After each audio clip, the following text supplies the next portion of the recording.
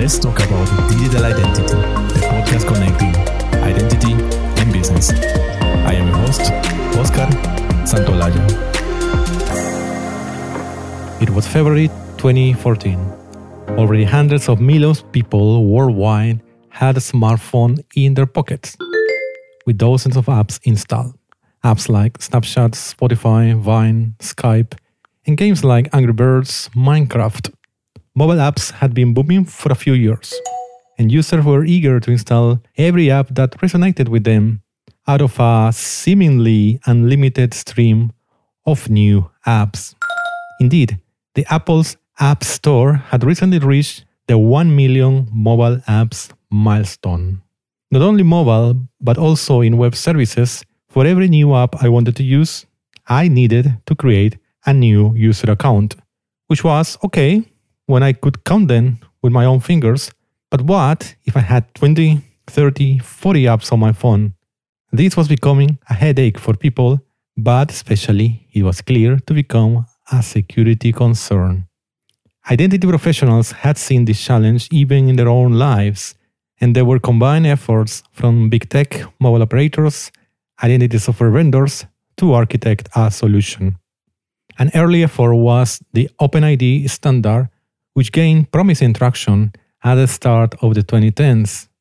With my OpenID user account, I could log in to Yahoo, Google, MySpace, and dozens of thousands of web services. However, the lack of a uniform user experience didn't help people, and not a massive audience got hooked with the standard. So what happened after this setback? A new solution had been cooked by identity professionals and finally solved this long-living problem. OpenID Connect not only solved that problem for the big tech and social networks, but created a modern way of user authentication, especially for mobile. Today, if you are listening to this podcast, you have definitely used OpenID Connect before, with or without knowing it. To hear a story from the brilliant minds that designed this standard, let's hear from Nat Sakimura, one of the creators of the OpenID Connect 1.0 standard, and today, chairman of the OpenID Foundation. How was the world just before OpenID Connect appeared? So, the creation of OpenID Connect actually started in 2009. And the contemplation on that was actually done from 2007, even before OpenID 2.0 was published, right? There were things like XRI, XDI, SAML, and SAML was becoming pretty strong in the market, but at the same time, because of the XML signature problems, people are starting to complain about that. And the OpenID Connect just started off with 3 people, me, John Bradley, and Breno de Madeiros at the corner of the Internet Identity Workshop. And we were just sketching out a protocol which is really that simple to implement for the simple cases, but at the same time, something that could be extended to a very high security, integrity protected federation protocol. And the years between 2010 and 2013 was spent on drafting it and implementing it. Actually, a lot of people started implementing OpenID Connect back in 2011 or something like that. And we had multiple rounds of interop tests as well as, they were actually deployed in the wild and was tested. So OpenID Connect was actually quite well implemented by service providers like Google before it was published in 2014. Yes, so that was my understanding that before the standard was published, like Google and other service providers already had some version, but not fully compatible. That was my understanding, is what I read.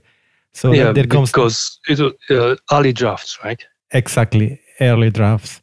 So there is what happened when all these people in these companies decided to join forces to create a unified standard that didn't exist at that time.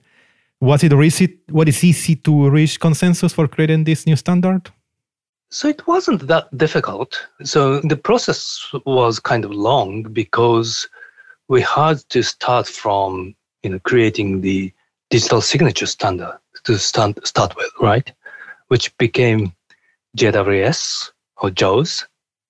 And also we had to create a token standard, which later became JWT, JWT, and encryption as well. And so we had to start building very basic blocks.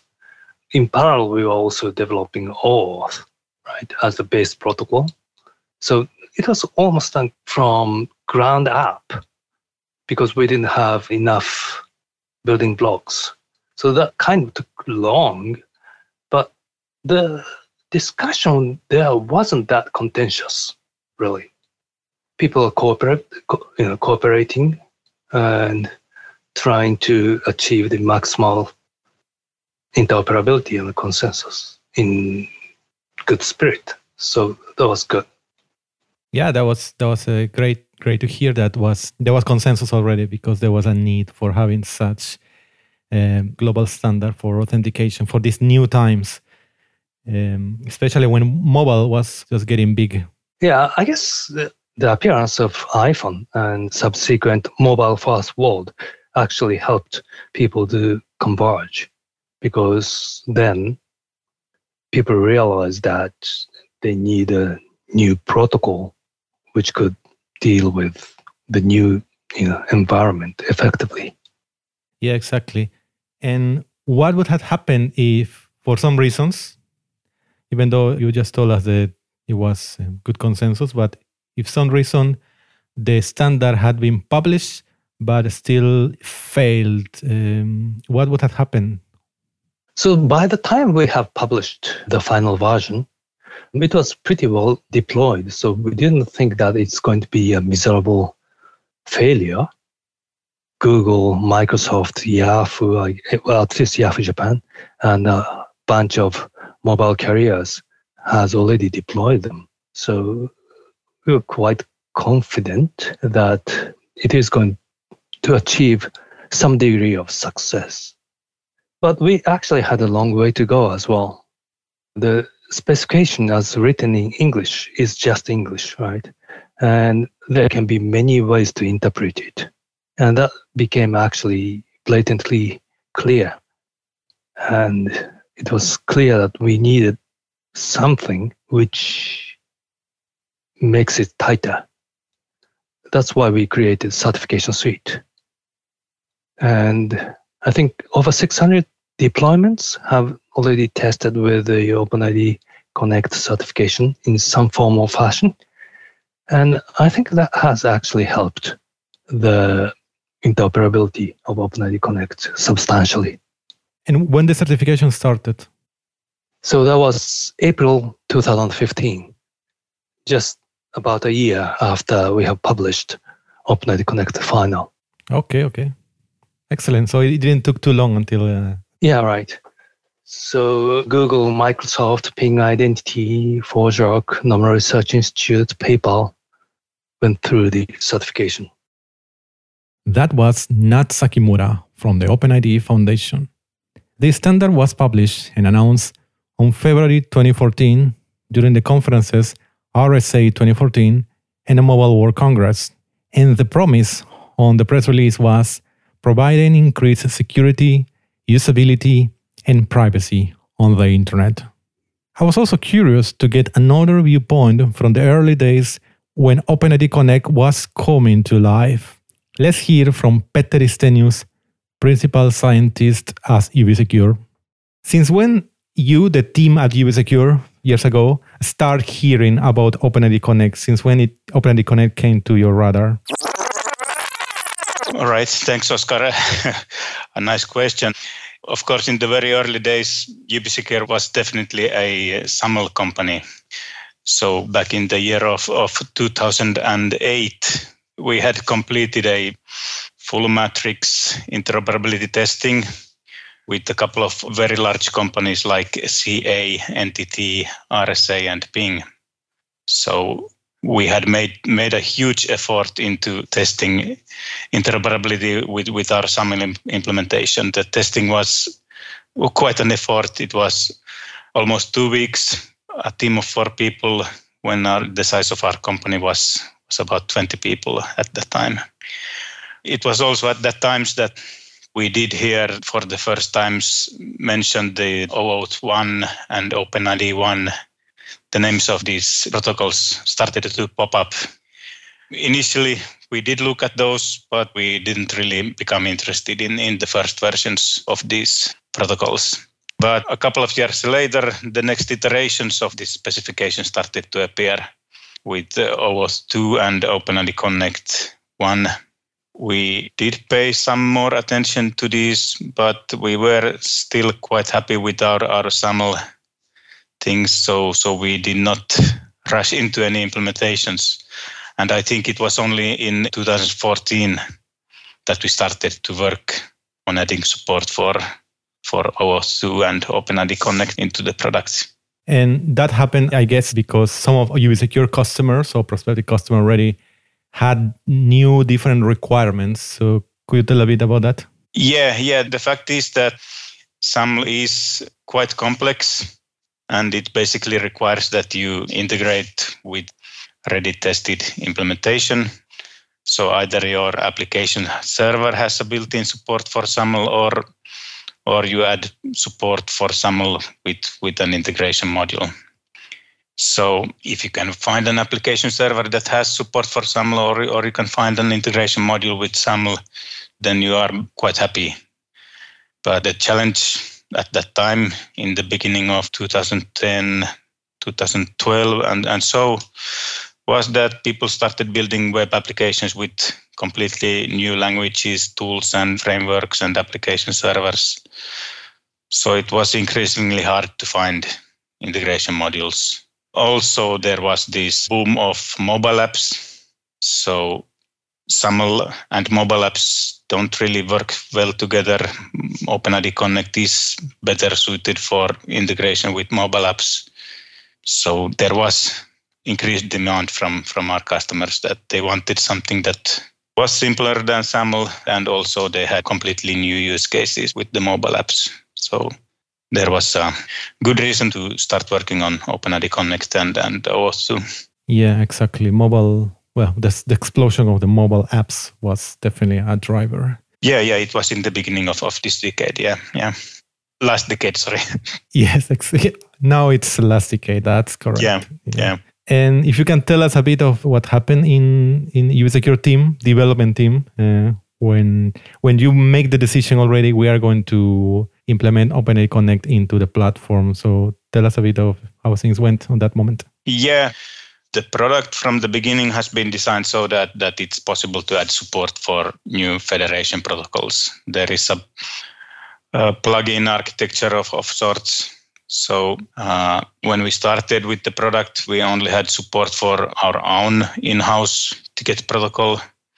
That was in probably 2002 or 2003. Then we soon added SAML and WS Federation. Initially adding support for OAuth 2 and OpenID Connect was not a huge effort. It was quite straightforward. But in the end, given all the extensions that have been designed into the specifications, I mean, it has been a significant effort to follow all of the developments in both of these specifications. But I'm fairly happy with the way that it has turned out. We have good support for most of the most important features in both of these specifications, and also we recently were able to complete interoperability testing with OpenID Connect. Yeah, excellent. And I also know that at some point you joined forces in OpenID Foundation. You are a member and very active member there, right? Yeah. I've been mostly active in the Moderna working group where we are designing APIs for mobile authenticators, because mobile authenticators Finland was quite early adapting mobile authenticators with the mobile PKI effort I think it was already 15 years ago or something like that, that we had the mobile PKI system running in Finland, and we had quite a lot of experience from that, and it was good to be sharing those experiences with the Moderna working group when we were designing the new APIs for mobile authenticators. Excellent. Well, it's great that now we are actively participating also in OpenID Foundation, helping building further this protocol. OpenID Connect and also our tool that is evolves in parallel. That was Petteri Stenius from UV Secure. When the OpenID Connect 1.0 was published, there was a strong need for a standard like that. Big players in tech and in the identity space put in all their efforts, and soon mobile operators, banks, governmental institutions, and all kinds of organizations followed the adoption of the standard. We can certainly say that OpenID Connect took over the world. It's so prevalent in the online services we use every day that today it's nearly impossible to measure how many services use the standard. To give you just one example of the magnitude of this success, at the European Identity and Cloud Conference 2019 in Munich, Alex Simons from Microsoft Identity Division shared that in the last week of April 2018, 92% of all Azure Active Directory authentication happened with OpenID Connect. There was a massive slice of the pie chart he showed, and that number is a lot and is growing every single day. Today, nearly every single mobile application in which you authenticate uses the standard. As you can imagine, new security challenges have appeared throughout the years, so the standard had to keep evolving. So I asked Nat Sakimura his thoughts on the future of OpenID Connect. Let's now jump to the future. So if we can tell me a bit of the new things that are happening in OpenID Connect for the protocol, and how do you see the future of OpenID Connect? If we try to think in 5 or 10 years, what do you envision?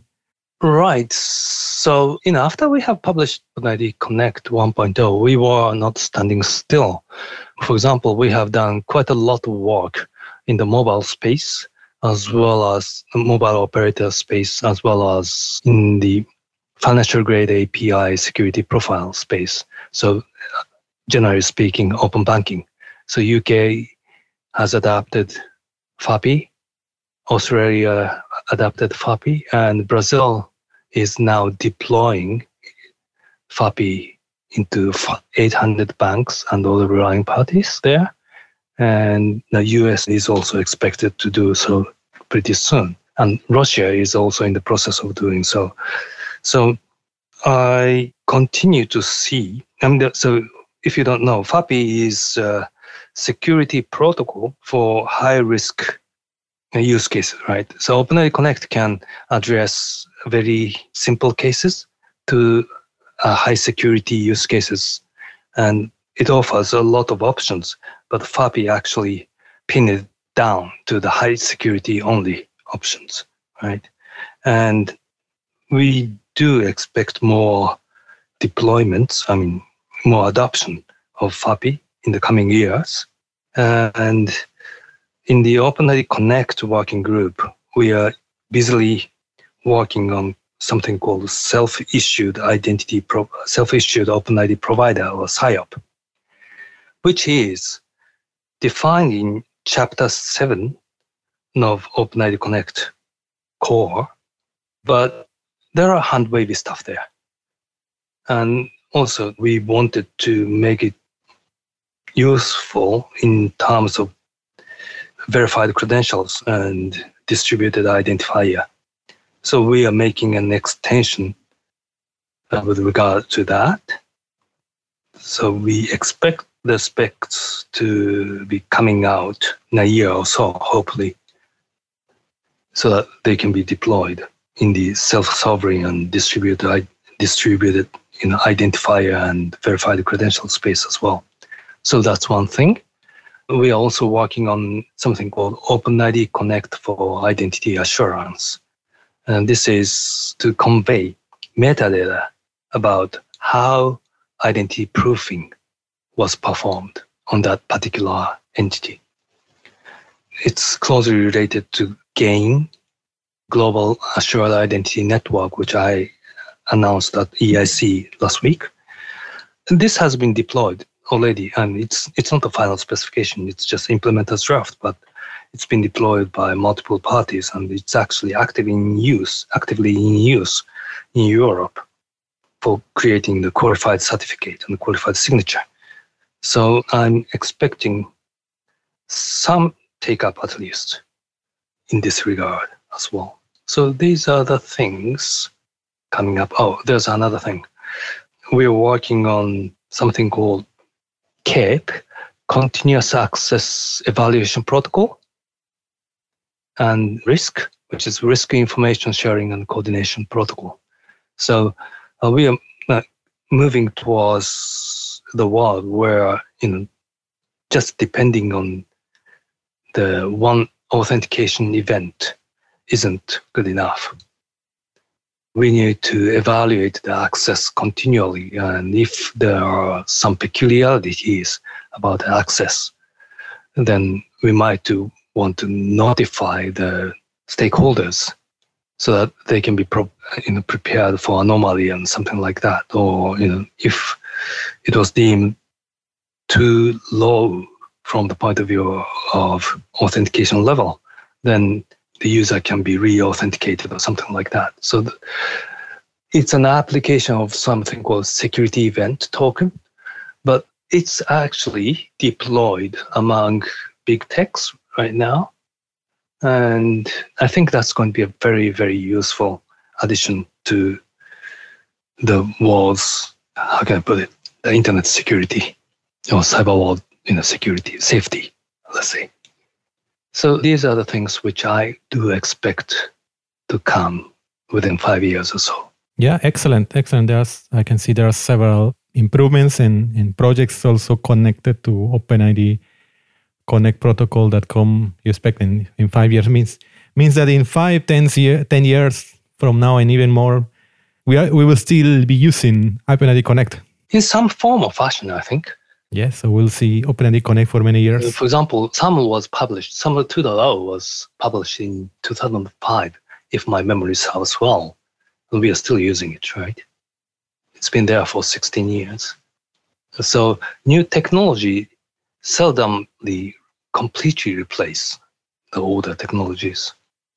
They will form additional layers and slowly start replacing it, but it doesn't happen like at one stroke or something like that. And that was the story of how OpenID Connect took over the world and became an irreplaceable building block for digital identity today.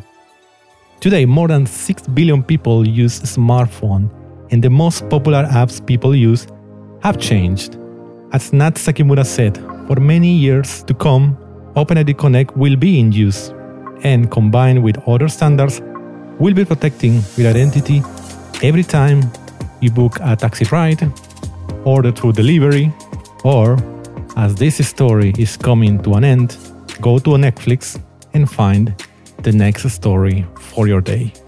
This was a special story episode of Let's Talk About Digital Identity. Thank you to our guests, Nat Sakimura and Petter Istenius.